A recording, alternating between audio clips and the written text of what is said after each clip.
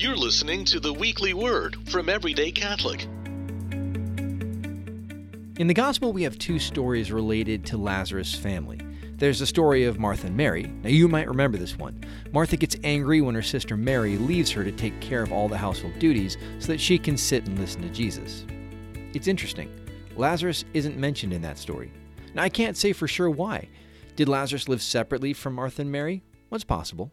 Was he at work when Jesus came by? Yeah, also possible. But while it's clear Jesus is friends with Martha and Mary, well, there's no account of Jesus and Lazarus having any relationship in that story. The second story concerning Martha, Mary, and Lazarus is the one that stands out in most people's imagination. It's the raising of Lazarus from the dead. Now, this is the first time Lazarus is mentioned in relationship to his sisters, and it's the first time we see Jesus interacting with him. Actually, the first recorded interaction we have between them is when Jesus stands before Lazarus' tomb and calls him to life. Maybe there's a reason we never see the two men, Jesus and Lazarus, together before this. I mean, it's clear that Jesus loves Lazarus and that Jesus considered Lazarus a friend, but we don't see that reciprocated in any of the stories. Now, I'm not saying that Lazarus didn't love Jesus. He probably did. But what if he didn't?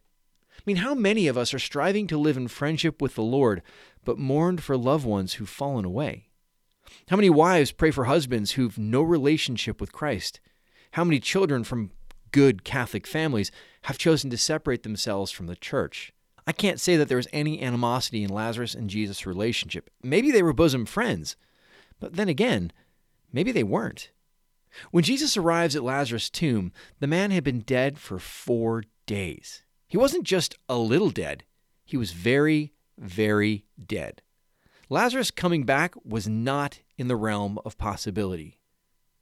Are there people in your life who seem too far from the Lord to be saved? Are there people you know who've been living far from the Lord so long that any hope of their return seems foolish? Maybe even people who have not so much fallen away, but who never had a relationship with the Lord in the first place. Who have you written off? When Jesus arrived, Mary and Martha weren't expecting Lazarus to live again. They were looking for consolation. And then Jesus did the impossible. He brings Lazarus back from the dead. The man who was beyond hope comes back to life. In an instant, he's called by him. Jesus can do the same for the people we love who seem lost. He can call them to life in an instant. This gospel convicts me. Jesus is the resurrection and the life. In him, all things are possible. It's he who calls the dead to life. Who have I given up on? Who have I considered too far from the Lord to be saved? Well, maybe this week the Lord is challenging me to have more faith in who he is. When Martha meets Jesus on the road, before he gets to the tomb, Jesus says to her, I am the resurrection and the life. Whoever believes in me, even if he dies, will live, and everyone who lives and believes in me will never die. Do you believe this? And Mary replies, Yes, Lord. I have come to believe that you are the Christ, the Son of God, who is coming into the world.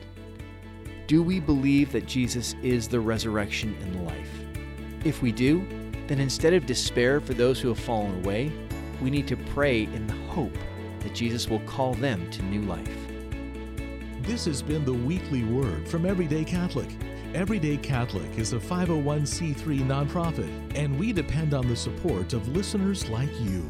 If this podcast is serving you, please consider going to everydaycatholic.com/donate and making a monthly pledge.